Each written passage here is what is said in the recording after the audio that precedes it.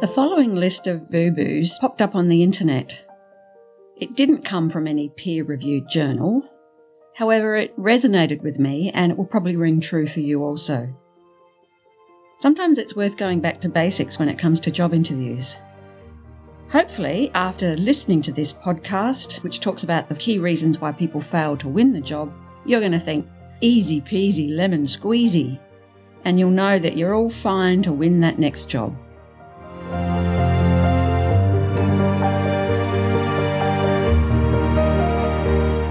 Welcome to Career Chinwags for the 21st century.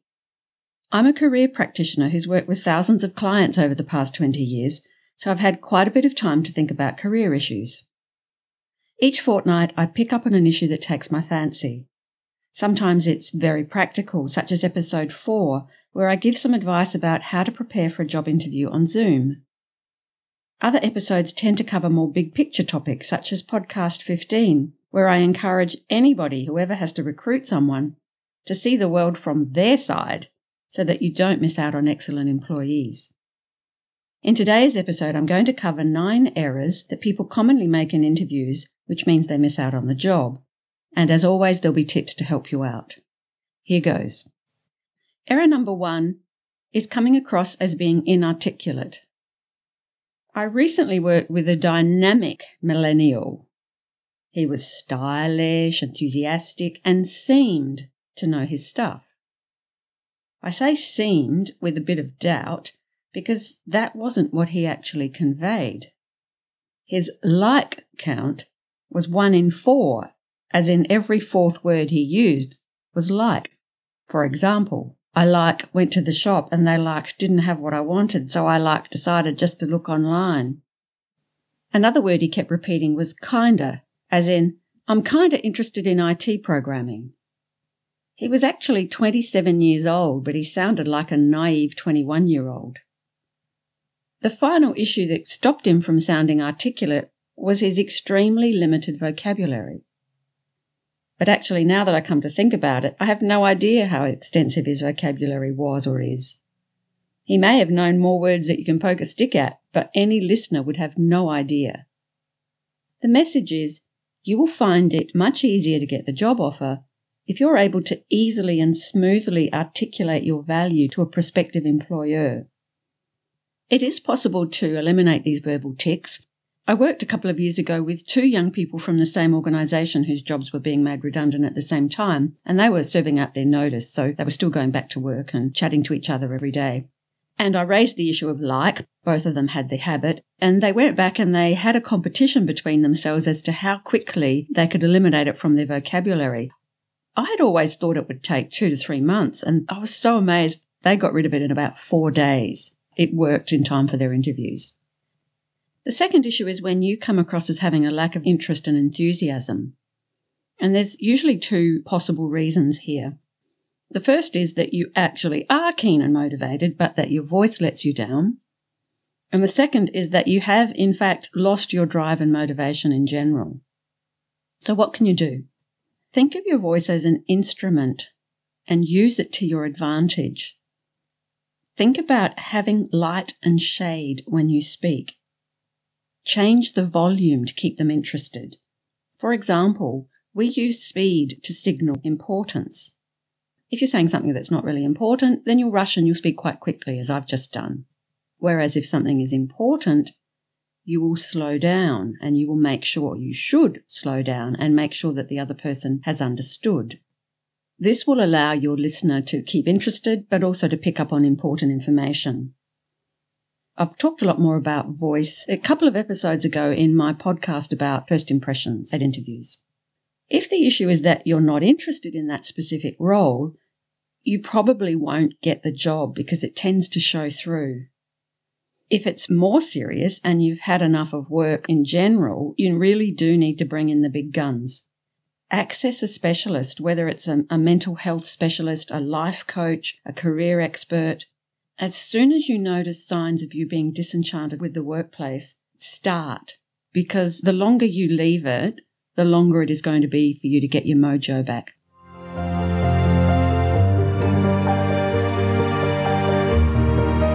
A third reason for missing out on a job is coming across as overly aggressive.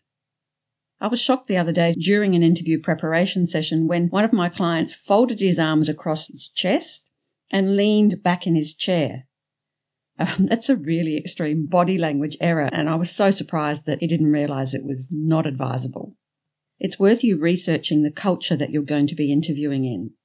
A European friend of mine told me about 6 months ago that he botched up his first job interview here in Australia. He had spent all of his adult life working in the United States, and he thought that it was appropriate to be very aggressive in an interview here, and it just does not go down well in Australia. And the irony and probably the sad thing or the pity was that his natural demeanour was not at all pushy. He'd forced himself down this delivery style only to find it backfire. What to do? In episode 21, I talk a lot about body language. I talk a lot about Solar's position. Two of the specific areas of Solar's position relate to aggression. And the first issue is how you sit in the chair, with the recommendation that you don't lean back. You lean forward slightly in your chair towards the other person. You still show a strong stance with your shoulders back, of course, but it shows a desire to connect with the other person by leaning forward slightly. And the second part of Solar's position is O, which is to have an open body, i.e. don't cross your arms. If your issue is a cultural issue, I think your best bet is to talk to business people at your level and ask their advice on how strong your marketing should be in the culture that you're interviewing in. The fourth reason that people miss out on a job is when it's not their fault. I walked out of an interview many years ago now and thought to myself, wow, I wouldn't have even hired me. I knew the job was well within my grasp, and I thought I would actually really enjoy it. So what went wrong? My interviewer basically never stopped talking the whole time and just didn't give me the chance to speak. And more to the point of this podcast, I wasn't skilled enough to deal with her lack of skill. How does it happen? How do interviewers do that? Well, you're never really going to know. It might be that they're just self-important. It might be they're so thrilled with the opportunity that they're presenting to you that they just ramble on and on. Rather than just give up, I recommend that you put your interrupt antennae on high alert. Listen to what the interviewer is saying and take advantage of any possibility to interrupt naturally. Acknowledge what they've just said and then start your, of course, relevant spiel.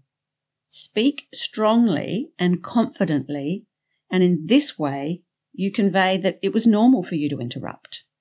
So let's look at an example. Let's say the interviewer says, "We think customers are central to everything we do here," with a brief pause.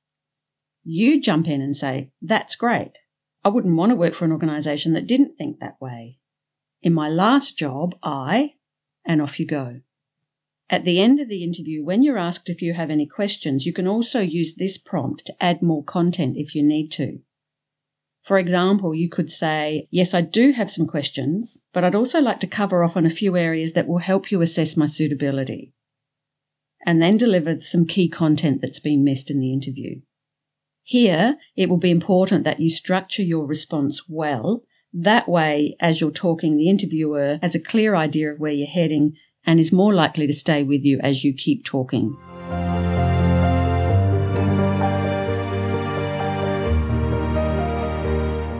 The fifth reason of missing out on a job is when you have an inability to express information clearly. This is so common that if I were a betting person, I'd lay odds on you falling into this trap. Here are three of the most common problems. Number one is when you have a lack of structure where you don't develop the argument or the point in a linear fashion. Number two, I've sort of touched on, is when you have poor vocabulary or you have incorrect pronunciation or enunciation. And the third one is when you have a chaotic response to questions because you have a lack of knowledge about critical workplace issues or because you just haven't prepared for the interview. What can you do? In order to present a structured response, write your war stories out using either the PAR or the STAR model. Practice, practice, practice, and keep to the structure. If your issue relates to vocab or pronunciation, look up job ads at your level and take note of the key qualities the marketplace is asking for, and then ask a language guru to check that you correctly pronounce key words. If your problem is the lack of vocabulary, listen to evocative words that other people use and make a deliberate effort to adopt them in your everyday language so that you gradually over time expand your vocabulary. And in relation to the third issue, keep up to date with current industry issues. Think through your workplace philosophy and make sure that you can enunciate it clearly. Error number 6 is if you have a negative attitude about past employers or team members. To me, this is a no-brainer. Yet, you may be asked to describe a situation where you were working in a poorly functioning team, or you may feel that the only way to talk about how you improved something at work is to criticize somebody else's behavior. So how do you respond to this one? If at all possible, button your lips.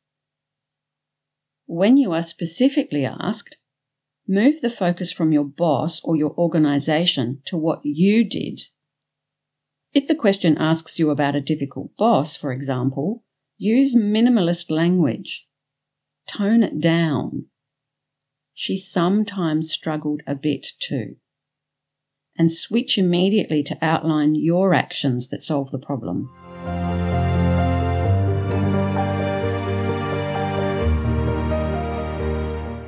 Issue number 7, an overemphasis on money. I was on an interview panel where a candidate asked whether the salary was negotiable.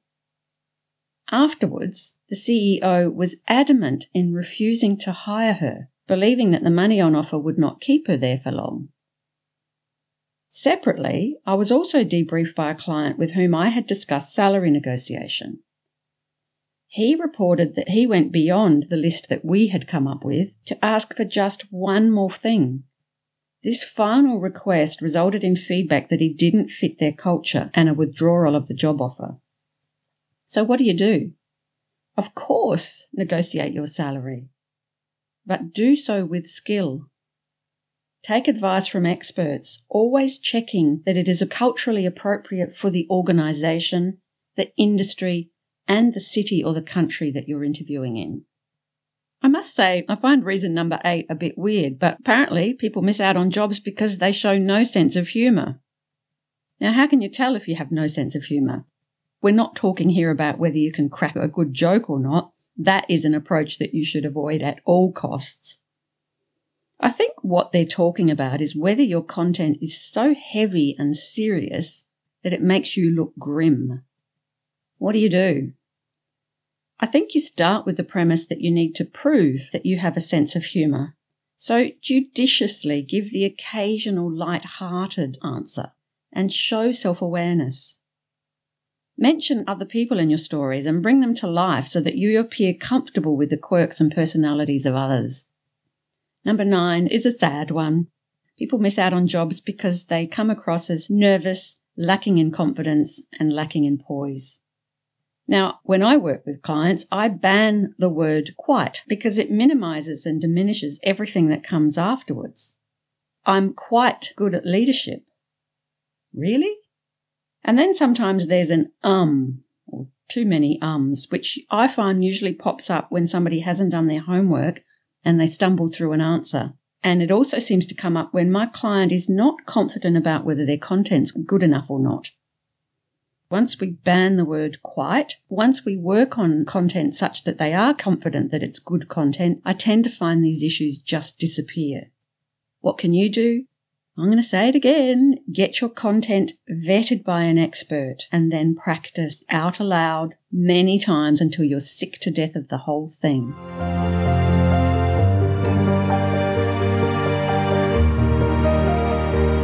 Of course, one classic reason for missing out on a job is being late for the interview. One of my friends managed to gain the sympathy of the panel when this happened to her, and she still won the job. But then I have some amazing friends. I'm afraid that punctuality is a life rather than a career skill issue, and it's outside of my remit. Good luck with that one. The bottom line, I think, is that interviews are a performance. Now, I don't know if I've mentioned this to you, but I sing in aged care facilities a couple of times a month. and the response I get from my audience can vary considerably. I always get the request to sing Dame Vera Lynn's A Nightingale Sang in Berkeley Square when I've already performed 2 of her classic songs. Some days there's just not much feedback, especially if I'm singing to residents in the memory unit. When this happens, I do find it quite hard to have faith in my performance, and I do sing worse. However, there is a standard below which my performance never drops because my singing is backed up by lessons and practice. The same theory should apply to you and any interviews you attend. Find someone to help you reach a solid minimum standard and then practice, practice, practice. That way you will attain a performance level where if you miss out on a job, it's for the right reason. That is, you and the organisation were not a good fit. Not because both you and perhaps your interviewer were poorly skilled at interviews.